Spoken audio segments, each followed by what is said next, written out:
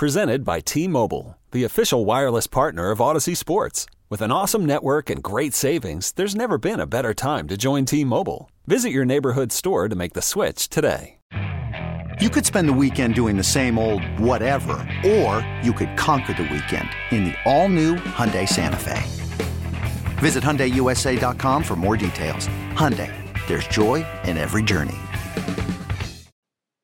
Well, it's been a good week since we last talked here on Sal Sports and Stuff.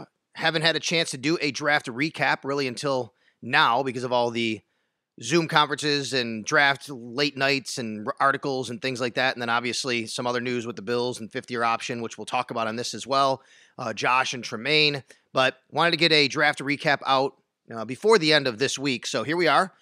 Going to do that here today and have me just kind of run through each draft pick and tell you what I think about the pick, the player, how they fit in to the Buffalo Bills. I'm not into draft grading. That's not my thing. I give it an A, a B, a C.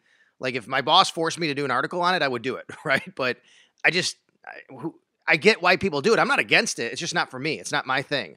What I like to do though is just kind of evaluate where each guy will fit, what his role will be with the team.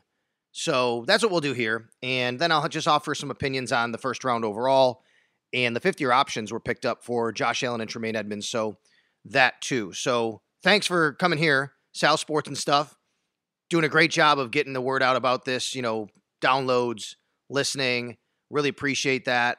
If you haven't subscribed, please do so. You can do so through iTunes, Spotify, at our Odyssey website, WGR550.com. However you pod, however you listen, I really appreciate it. Of course, all the likes, all the reviews, good reviews are always welcome here on the show. And that always helps to get it even more out there, if you will. So follow me on Twitter at Sal Sports for a lot of this stuff that you can see in written form. Sometimes I write an article, I'll do a podcast on it. I'll supplement the article with a podcast. The audio portion, the audio part and the written part kind of go hand in hand a lot of times with each other. But, going to spend a little time here to get a little bit more in depth on the draft. So let's do that. The Bills, obviously, they had the 30th overall pick. There was a lot of posturing and reporting. They were going to move up, targeting a running back. I never believed they were going to draft a running back in the first round. I thought maybe they would move up if they really found someone because, as I've said for weeks, it's hard to find someone at pick number 30 that's just going to walk on the field and make an impact. And when you're in a Super Bowl window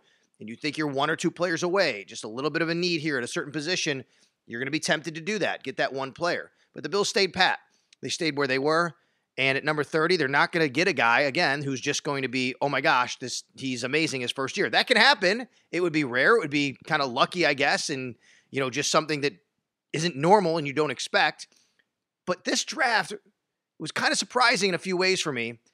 And it came down to, this is a futures draft for the Bills. That's what this really came down to. This was not a immediate draft for the Bills. They took players that are going to help them beyond 2021. And you could see why when you look at the roster and the players they took and the financials of it all and things like that. So Greg Rousseau starts it off like this. He's the defensive end out of Miami, 30th overall pick. Greg Rousseau has lots of traits that the Bills really like with his length and his athleticism, coming off the edge. Is he going to suddenly come out and play ahead of Jerry Hughes and Mario Addison and even, AJ Epinesa from last year, maybe, F.A. Obara, who they just signed, Daryl Johnson. Like this defensive end group, the minute the pick was made, now even I predicted they would either go defensive end or edge. I thought that would be the case because of Hughes and Addison and their ages, and they need more of a pass rush presence. But at 30, you get a guy. If they would have moved up and gotten a guy in the top 15 or 20, I could think, okay, maybe he starts right away. I just don't see Rousseau doing that, but I think he has to be a part of the rotation. He has to be a guy that you can fit in there to rotate those guys. There's going to be some major competition at that spot, and then you can also kick him inside where he did a lot of his best work at Miami. But then they back it up with another defensive end with their second round pick, and that, of course, is Carlos Boogie Basham out of Wake Forest with the 61st overall selection. Now it got surprising for me. First pick wasn't surprising at all. Now I'm like, oh, two defensive ends? But I'll also tell you this. If this draft and all of his comments after on Zoom and radio interviews or whatever that you've heard and read from Brandon Beane, if this draft and then all of his comments do not convince you that Brandon Beane truly goes best player available, then I don't know what else is going to convince you. The Bills do not draft for need, especially early in the draft. Yes, they go off the board a little bit later. He admitted that, of course, because now it's a numbers game and you're picking, okay, where are we light? Where are we heavy? Let's, we can move around the board a little bit. You don't want to drop off too far when you're going for need in those spots. But when you get to 6th and 7th round, sure. Rounds 1, especially 1 and 2, and then through 5, I'd say, you're going best player available. And as I always try to point out, people can say, yeah, but they still needed it. You basically always need every position in football because there are so many players, there are so many injuries, there are so many spots, and depth is needed. The only time you might not go with the best player available is if you are completely set at a position, and that's rare. And that's why the Bills, even if they had, a Justin Fields or a Trey Lance or whoever, quarterback, ranked super high, they wouldn't draft him because they have Josh Allen. Then you go to the next player available, best player. Yes, did they need an edge rusher? Of course they did.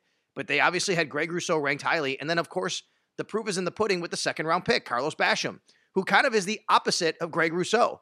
Rousseau is the taller, longer guy, where Basham, even though he's tall, he's more of the shorter, stockier build for that defensive end, and he also can play inside. That's the thing about these two guys. They can play outside, they can play inside. This morning, I'm recording this here on Thursday, May 6th. This morning on WGR, Dave Clawson, I think that's how you say his name, right? The Wake Forest head coach. He was on with WGR, and I didn't realize Dave Clawson, that's his name. He's the Wake Forest head coach. He's from Buffalo. He's from Newport, and he's in his early 50s. I never realized he was from Western New York. He had a great interview on WGR with Howard and Jeremy. Go listen to it if you get a chance. It's on demand. And he really talked about Carlos Boogie Basham and what he can bring, and even said some really insightful things about, the Bills and Sean McDermott calling him before the draft, a few days before the draft. He said that's not really normal that head coaches do that. He really did his research on him. They really liked him, obviously. And he talked about how he fits in, the kind of traits he has. And then he said something interesting. He said, because remember, he's in the ACC, he's seen Greg Rousseau. He said, I could see Basham playing the tight end side and Rousseau playing the open side, which, if you want to go strong, weak, whatever, there's different ways over, under, you can term all this stuff. But that was interesting to me too, that he said that, and I don't know how it's going to play out. The Bills can rotate their defensive ends from side to side, Mario Addison, Jerry Hughes. Let's get back to that for a second, because this truly is a statement, I think, too, that there's no way Jerry Hughes and Mario Addison are on this team beyond 2021. They're both on expiring contracts. Hughes is 33, Addison's 34. If Jerry Hughes, especially Hughes, if Jerry Hughes had like a monster 12-sack season, I think the Bills would probably find their way to extend him for one more year and say, come on, you want to come back? He wants to come back. But otherwise, I think this is really an indication that we all kind of know what's happening after this year, that they're going to move on from them. Again, anything can happen. That's number one. Number two is I would not be completely and totally shocked if a guy like Mario Addison, if they release him, the Bills can save over $5 million on the salary cap this year. They would take a $4 million salary cap hit, but they could spread it over 2 years by releasing him after June 1st, essentially, or, in what it would be. We're already at May 6th, but I could see that happening at the end of training camp. You let him battle it out in training camp. If Mario Addison gets released, the Bills would save a lot of money on the cap, and then you free up some of that space for, again, Rousseau, Basham, who did I say before? Epinesa, Daryl Johnson, F.A. Obada, Brian Cox Jr., Mike Love. Think about that group. Every single player at that position before these guys got drafted has NFL experience. It is going to be a battle in training camp. And then even if you talk about them being inside, that's where you have Star Lotulelei, Ed Oliver, Harrison Phillips, Vernon Butler, Justin Zimmer, who the team really liked last year and came on. So I think the defensive line, this was a priority for the Bills to upgrade. And, in free agency, Obada was a guy that they signed, and then they go out and they draft Rousseau and Basham. Offensive line, I should say line overall, offensive line, defensive line, clearly a priority. And again, more proof in the pudding that the next 2 picks, the Bills went with the highest graded guy available. And by the way, Brandon Beane said that about Basham and one of their next picks, which I'll talk about, which he said they had a deal in place for the 61st pick where they took Carlos Basham. But he told the team, and he didn't say which team, he told the team there was one guy on the board that they had that if he was still there, they would take him. Now, some people said, no, that meant that they really needed the position. No, what I took it as, and I think what Brandon Beane kind of made clear was they had him ranked so highly that They just didn't want to pass on him. They didn't think they would get him, but they had him ranked highly, and he's falling. They have this deal in place. They tell the other team, well, there's one guy we're watching. If he's still there, we're going to take him. Otherwise, we'll make the trade. That was Basham. He was there. They took him. Same thing happened in the 5th round. But before that, they draft Spencer Brown, an offensive tackle, in the 3rd round, 93rd pick overall out of Northern Iowa. And this guy is a monster. If you thought that Rousseau at 6'7" was tall, this guy's 6'8", 315, right around there, 315, 310, 320, somewhere in there. Who does it matter at that point anymore? This guy is not only really big, he's not one of these, wow, he's super big and he's not able to kind of do much and he bend, or the athleticism. It is there. All of that is on display. Through 321 he's listed at on one of the pages here. But again, really big player, but offers athleticism, and what he really offers is something the Bills needed again, which is depth on the offensive line. You know, there was a lot of talk about the Bills maybe going interior offensive line in this draft. I never saw it that way. I thought they needed more on the outside, and it made sense. Think about the interior they have. They have Mitch Morse. They have John Feliciano. These are guys that this is their primary position. Everybody can play around the line, but you talk about like Mitch Morse, guard center. Cody Ford, guard tackle, yes. But here's the guys that are interior centers or guards as their primary position on the Bills going into the draft. Mitch Morse, John Feliciano, Cody Ford, Jordan Devey, Ike Butker, Jamil Douglas, Forrest Lamp. 7 of them. The only players they had as their tackle is their primary position on the team: Deion Dawkins, Darrell Williams, Ryan Bates, and Bobby Hart. 4. That's it. So it made sense. 7 guys versus 4 guys. Yes, they all have position flexibility. They can move inside, outside. But Spencer Brown now adds to that mix at tackle. And then Bean said afterwards, if something were to happen to Deion Dawkins or Darrell Williams, this guy's got to play. Like, we expect him to be right there to play.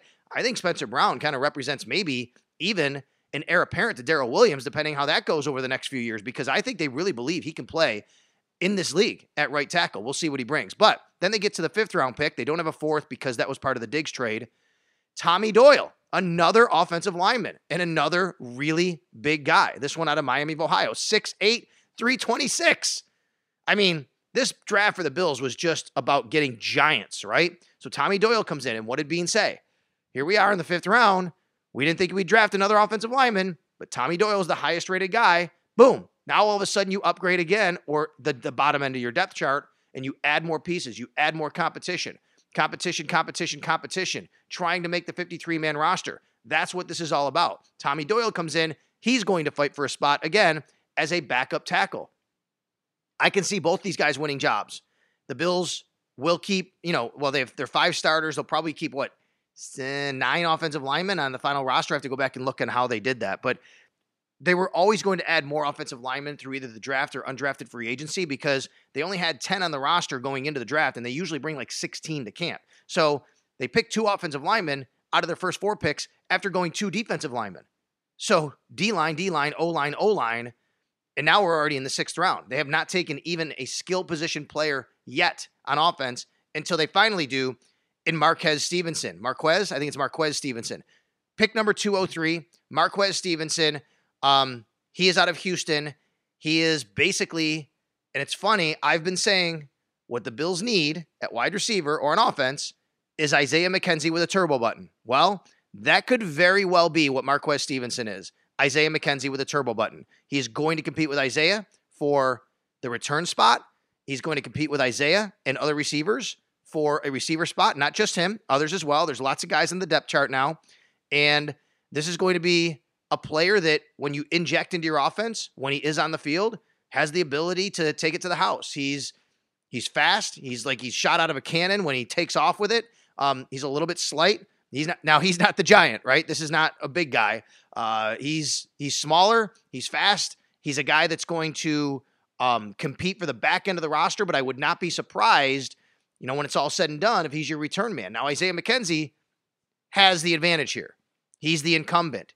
He's the guy that's been doing it. Brandon Beane said he's even been working with Matt Hawk, their punter down in Florida, to get ready for the season. He really wants to win that job. And I would predict right now Isaiah McKenzie wins that job, but I would not discount Marquez Stevenson. And again, maybe he's just on the practice squad all year. Maybe he's a guy that, you make the final roster, but he's inactive. It's going to be tough. What do you have at wide receiver?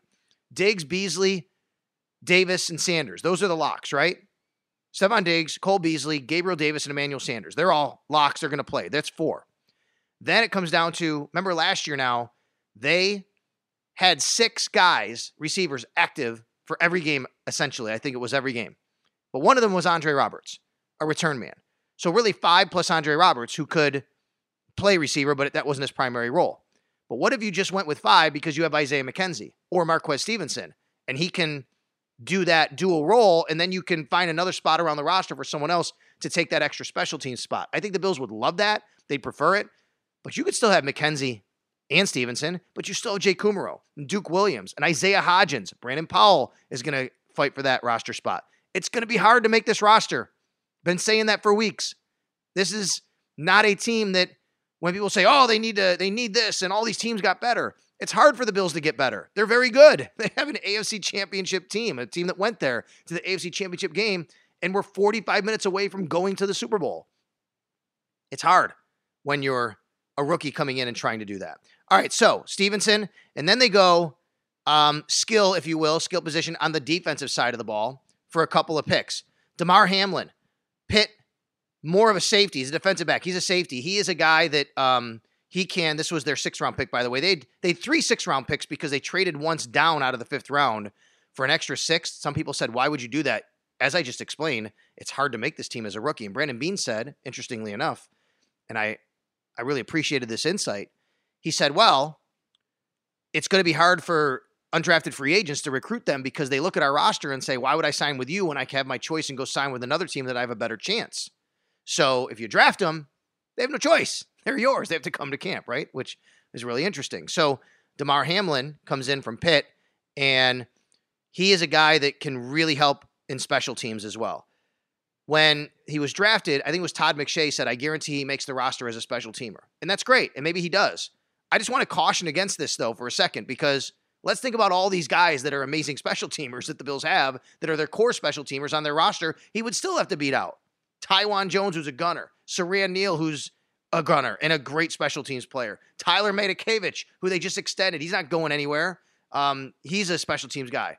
Andre Smith at linebacker, another special teams guy, core special teams. Jaquan Johnson, who plays his same position. This may come down to Hamlin against Johnson for all I know. But they did need to improve those safety numbers. They only had 4 safeties going into the draft. He's the only one they drafted, though, Damar Hamlin out of Pitt. Then they go with the guy that has the best name. Now, the Bills had Rousseau's name Groot.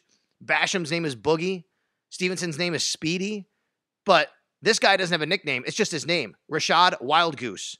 Great name. Rashad Wildgoose, corner out of Wisconsin. He is not a guy that I was just going to make a joke or something about a wild goose chase running around. Yeah, that might be the case, but he just wants to hit you. This guy is super physical. He's going to come up.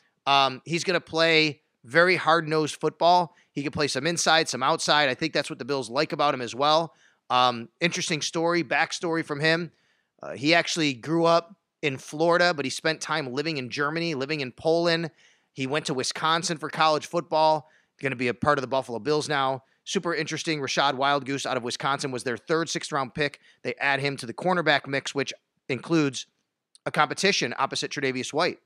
Now, I don't expect him to win this job, but he's going to be right there battling for it with Dane Jackson and Levi Wallace. And then obviously have Taron Johnson as the nickel guy, and Cam Lewis is still there. So there's going to be some good competition at that spot. And then Brandon Beane said on WGR over the last couple of days, they're still shopping. He's still going to be looking. He still will probably add to that corner spot, which he's going to do in undrafted free agency too. I'm not going to talk about a lot of those guys here because it's not official yet, at least since recording this. But one guy they did sign, undrafted free agent, cornerback out of USC, Warren G's son, Elijah Griffin. And if you don't know who Warren G is, that means that I'm old, but he sang the song Regulators. Regulators, mount up, right? You know that song? That's Warren G. His son signed with the Bills as an undrafted free agent out of USC. And a lot of people give him a chance to make the roster. It's going to be tough, though, for a lot of these guys. Like I said, undrafted free agent, if one of those guys came in and made the Bills' final 53, I mean, that's some work. That's some work that you got to do, and that's pretty impressive considering where this roster stands. But now, Tre'Davious White, Taron Johnson in the nickel, and you're going to have Levi Wallace, Dane Jackson, and Rashad Wildgoose fighting it out on the outside. I think Cam Lewis is going to be more of the nickel backup to Taron Johnson and fight with him for that job. And you never know. He actually took his starting job for a game last year. Then he got hurt and Taron came back. And we all know he had a really nice season after that, including the pick 6 against the Ravens and the Steelers for that matter. And then Siran Neal is also listed as a corner, but as we know, he is actually he is more of a special teams guy. All right, and then finally, the Bills go back to the offensive line. Jack Anderson. Now, this is a guy that's really more of a guard, and he's not as big as the other guys they drafted, but he's still big, 6'5", 315. But he'll get in the mix as an interior guy. We'll see. He's out of Texas Tech. It's going to be an uphill battle for him. And if the practice squad rules remain the same this year, which I think they should with the expanded rosters, and the elevations you can definitely do still, that's part of the CBA. But with the expanded practice squad, I would give a lot of these guys a chance to still be on, the practice squad, even if they don't make the team. You'd have to waive them and then re-sign them, but that's the case around the league. Teams are going to be in that position, basically. But what's surprising about this draft was how the Bills really went offensive and defensive line early on, how they really didn't add to their skill position offensive players except for Marquez Stevenson, first pick of the 6th round. So I went back and looked. The last time that happened, the last time the Bills only took one or fewer skill position offensive player in a draft was 2014 when they drafted Sammy Watkins after trading up with the Browns. And in that draft in 2014, the Bills go wide receiver with their first pick, Sammy Watkins, and then tackle, linebacker, DB, guard, linebacker, offensive line. So O-line, linebacker, DB, O-line, linebacker, O-line. That's been, 6 drafts basically since then? So then you go back, you have to go all the way back to 2010, over a decade ago, where the Bills actually drafted at least 5 linemen, offensive or defensive. Can you even name them? Could you name the 5 guys in 2010 they drafted? I'll kind of give you a hint here. CJ Spiller was their first draft pick.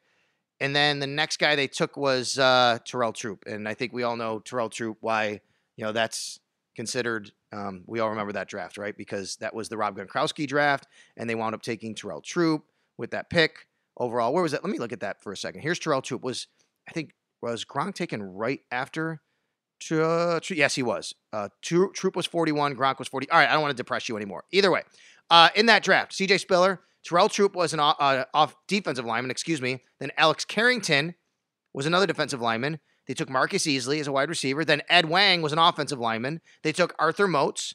Then they took defensive end Danny Batten, defensive lineman. And then later on, tackle Kyle Callaway. There's the 5. Troop, Carrington, Wang, Batten, and Callaway. The last time the Bills took at least 5 offensive or defensive linemen. All right, real quick. I nailed 6 out of the first 7. If you listen to my mock draft, I had 6 out of the first 7 picks absolutely correct. The only one I missed was I went with Mac Jones. I was believing the hype at number 3 instead of Trey Lance, who the San Francisco 49ers selected. So I'm happy about that. But after that, it was a crapshoot, and there were a lot of trades, and I don't do trades in my mock. A couple surprising picks. I think most of the stuff that happened at the top of the first round was unsurprising to me. All the things I had heard from league circles and reading and reporting, not that I'm on the phone with all these GMs or anything. I'm not trying to say it that way, but it was leaning towards Jamar Chase over Penei Sewell at number 5. And that was really the one where I'm like, I always knew and thought Pitts would go 4 to Atlanta after Lawrence, Wilson, and then Lance 3 to San Fran, which I had Mac Jones, obviously. But Chase was the one. If they went Sewell, it throws everything off. I put Chase in my final mock because I did believe they were going to do that after everything I read and heard. And then that left Jalen Waddle for me. It was between Waddle and Devontae Smith for the Dolphins, and I believed they wanted Waddle to help elevate their passing game beyond, Tua just throwing it 3 yards downfield. And then he can play special teams. He can return punts and kicks or whatever, but big playability. So those were the guys those 2 spots. And then it fell. Sewell was just a no-brainer at 7. Once you got to 8, that's when everything started going a little haywire for me. The players, I had all the players there. I just didn't have the right order. J.C. Horn, the corner, Patrick Surtain, another corner, 8 and 9 respectively, Carolina and Denver, Devontae Smith, the Philly. I did have a couple other guys nailed right. later on. I think I had Elijah Vera Tucker going to the Jets, but I had him later. They traded up and they took him. I think that was the one. I'm pretty sure. And then there was one other maybe I think it was, who was it? The Vikings? Yeah, Christian Darrisaw. I think I had the Vikings taking Christian Darrisaw with their pick as well, but they traded down for it. But either way, a lot of these picks were kind of like, okay, you kind of knew what teams might want and where they might go. But of course, there's always surprises like the Raiders taking Alex Leatherwood with the 17th overall selection. And I think the biggest surprise in the first round really came right before the Bills. 2 picks before them at pick number 28, Peyton Turner, a defensive end out of Houston, going to the New Orleans Saints. Green Bay, Eric Stokes, right before the Bills. I thought the Bills could be targeting Greg Newsome. Now, I had the Bills taking Jalen Phillips in my mock. He just didn't last that long. Jalen Phillips went as the first edge rusher off the board to Miami. He stays from Miami in college to Miami in the pros. And, I think the Bills, would have really liked that pick if he would have fallen. But he went a lot earlier than I had him. And as you know, I explained here last week that you never know with a guy like that with the concussions, what teams are thinking, the medical and all that kind of stuff with them. Then I thought they might target Greg Newsome, the corner out of Northwestern. He went 26th to Cleveland. The receiver Bateman, 27th to Baltimore. I had Bateman going to Baltimore in a couple of mocks, and then I changed it. But, always figured he'd be a back-end first round, early second round guy. Some surprise. Elijah Moore still there in the second round for the Jets to get him. I like the Jets draft a lot. I like the Dolphins draft a lot. I don't really care for the Patriots. It doesn't matter. Are the Patriots any better today than they were before they selected Mac Jones? I don't think so. He's going to fight with Cam Newton. If he wins that job, that might be more of an indictment on Newton than it is any, extra excitement or elevation of Jones. Maybe he walks in and he's like, oh my God, he blows everybody away. But, the Patriots did their work in the offseason during free agency, not the draft. And I just don't see Mac Jones moving the needle that much. But I think the Dolphins and the Jets got better around their roster. They're still not the Bills. They still don't have Josh Allen. They still don't have this AFC Championship caliber roster. And, for people to have, I think one thing I noticed after the draft, and I get it, like you get caught in the moment. You look at the draft and you go, oh my God, look what the Jets did. They're so much better. Look what the Dolphins did. They're so much better. Well, yeah, but they're still rookies. They still have to come in and compete. They're not just going to walk on the field and make these teams incredible. And if that was the case, if these rookies could do it, that means the rest of their roster just isn't that good. It's hard. It's hard as a rookie to come in the NFL to play. I don't care what team you're on, but especially on a team like the Bills, that it's harder for them to get better during the draft than it is for these other teams. They're already there. Of course, those teams are going to get better maybe than the Bills will in the draft because they have more opportunity to get better based on their current state of their roster, their record, all of that kind of stuff. And then before I get into the fifth-year option, which actually this ties into it, is I want to talk about the contractual situation of the Bills and looking at their roster because, and this actually does, like I said, tie into Tremaine Edmunds and Josh Allen. So Brandon Beane picks up both fifth-year options. I think it was always a no-brainer for Josh. Pick up the fifth-year option. You have to make sure your franchise quarterback does not go into his final year as, a pending free agent with one more year, and then you never know what can happen in a situation like that. That's not going to happen. That didn't happen. They can still sign him to an extension. They can also still sign Tremaine Edmunds to an extension. But that was the question. Could they, afford, and should they even, with who he is and how he's played, to pick up Tremaine Edmunds' fifth-year option? And they did. So now both guys are guaranteed. Josh is guaranteed $23 million in 2022. Not this year. They still have 1 year left on their rookie deals. And then the following year, Josh is guaranteed 23.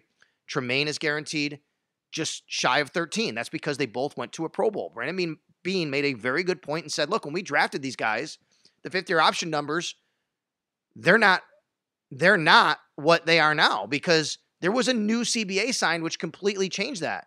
And they didn't anticipate that. They didn't know that. The Bills, in a way, kind of got screwed on that new CBA. Every team did, but they had 2 first-round picks from the 2018 draft that suddenly, because of now Pro Bowls having to count, that, which to me is just kind of stupid. Why is Pro Bowls? And it's a voting thing. Good for them, though. I mean, they get more money. It's a tough spot to say, like, oh, you hate seeing it happen because you want these guys to make their money. But at the same time, the Bills didn't plan on this, and now suddenly they have to budget for a lot more money than they figured simply because the new CBA was signed.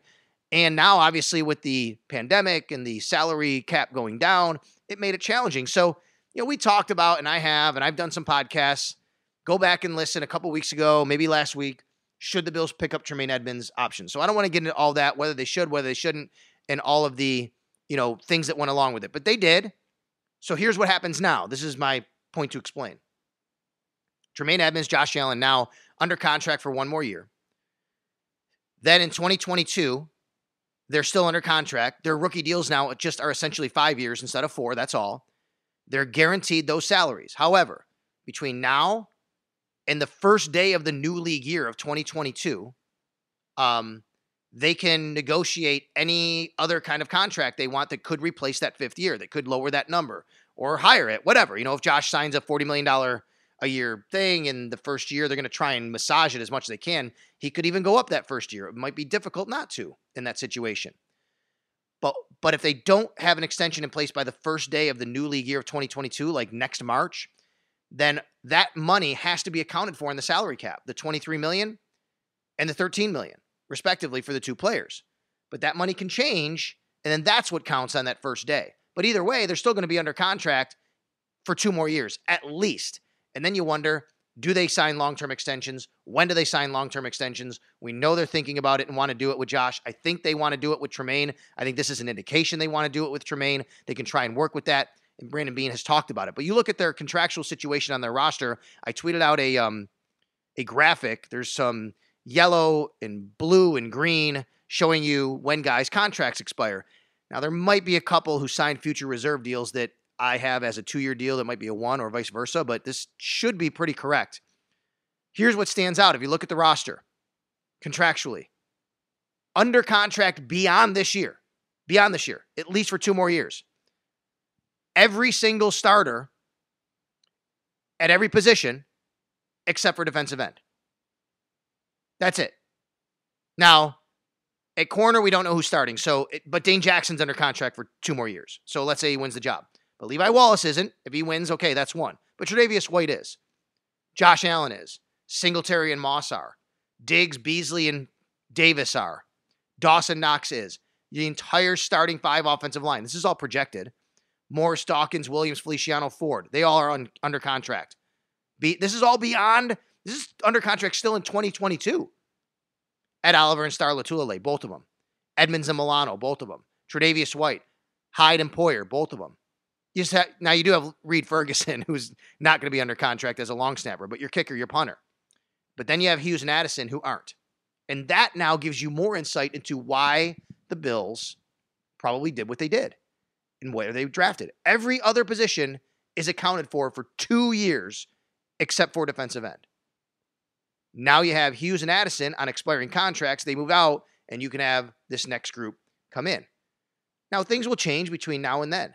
But I think that's incredible talent retention in this organization by Brandon Beane and Jim Overdorf and Kevin Meegank and all those people that do contracts and the personnel people and Joe Shane and Dan Morgan.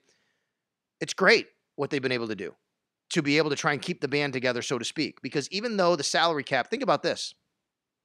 The Bills might have a decision next year, a tough one or two, because they might have to get rid of a guy to account for Allen and Edmonds and their 5th-year options.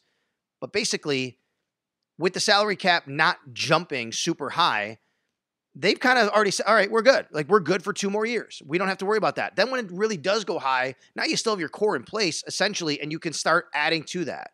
So I think that's kind of the philosophy they've taken here, the long-term approach, or maybe the midterm approach, if you will, to make sure that, they're going to be set for a couple of years. They don't have to worry about these salary cap, shortcomings and shortfalls and situations to have to really just have a bloodbath around the roster, if you will. I don't see that happening with this team over the next couple of years. That's the goal. The goal isn't just and the primary goal is to win a Super Bowl now, immediately, if you can, ASAP. But the other goal is to keep it going and be a contender for as long as possible. And I think that's what the Bills have done. Again, you look at that roster and the contractual situations with these guys, and I think it's really interesting and nice. Now, we'll see who gets added. We'll see who doesn't. And again, things are going to change a little bit, over the next, several months. During training camp, a guy gets released or whatever, and then next year. But next year, you look at the UFAs, pending UFAs, unrestricted free agents, that in March of next year, as of right now, these guys, they could just sign with another team. They're no longer under contract with the Bills, and the Bills don't have an ability to retain rights without exercising some other, franchise or transition tag. Remember last year we talked about this, even before the season, and it was Milano, Feliciano, Darrell Williams. No way they can retain them all, and they did. Even before that, it was Milano, Feliciano, Darrell Williams. It was Dion Dawkins, Tre'Davious White. All 5 are back. That's what I mean. Think a year ago. Let's just go back and think a year ago. How the hell did Brandon Beane honestly keep? And we didn't even know Darrell Williams was going to have the year he had, right? But he did.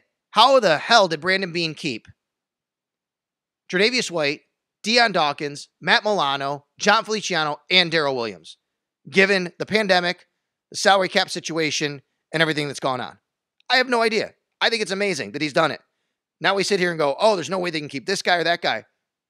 They exercised the 5th-year option on Josh Allen and Tremaine Edmonds. They're both under contract for 2022. You look ahead a year from now, here are the pending UFAs I think that are the big names that matter the most. Jerry Hughes, Mario Addison, Emmanuel Sanders, maybe if you want, 1-year deal. I don't even know. Do I want to add that, put that on there? Harrison Phillips, Taron Johnson. I think that's one you have to look out for. Reed Ferguson. Everybody else is basically backups. That's it. So again, Bills have done a nice job in this draft. Did they address needs? Yes, they did. Did they draft for need? Kind of, but they took best player available, and they're not completely set at every position because you never are in the NFL. And the reason they drafted for quote-unquote need is because you always need roster depth. You always need competition, and you always need to replace players who can move on, which could very well be the case next year, and why they went with those top 2 picks, Greg Rousseau and Carlos Basham, highly rated players, but also guys who now come in here and are the future at defensive end, the Buffalo Bills hope. All right, so thanks for listening. So we'll try and get another pod out soon. I don't think I'll be able to the rest of this week. This will be the only one for this week, but I'll be on the morning show next week with Howard because Jeremy's going to be off. Jeremy had the twins, so he's going to be taking some time off. I'll be on next week, Monday, Tuesday, Wednesday on the morning show, and we are going to gear you up for the NFL schedule release on Wednesday night. Wednesday night, that's when it comes out, NFL schedule. I'll try and do a pod before that about the NFL schedule, but Howard and I will be all over it. We'll be talking about it Monday, Tuesday, Wednesday morning on WGR. And then I'm gone for a few days. I'm gone, leaving, flying out Thursday morning. I'll be gone Friday as well next week. But after the schedule comes out Wednesday night, I'll join Howard on the phone the next day just to talk about the schedule. So we got you covered. NFL schedule talk all week next week. We'll talk more about the draft, undrafted free agents, and all those kinds of things on Sal Sports and stuff. Thanks for coming aboard. You could spend the weekend doing the same old whatever, or you could conquer the weekend in the all-new Hyundai Santa Fe.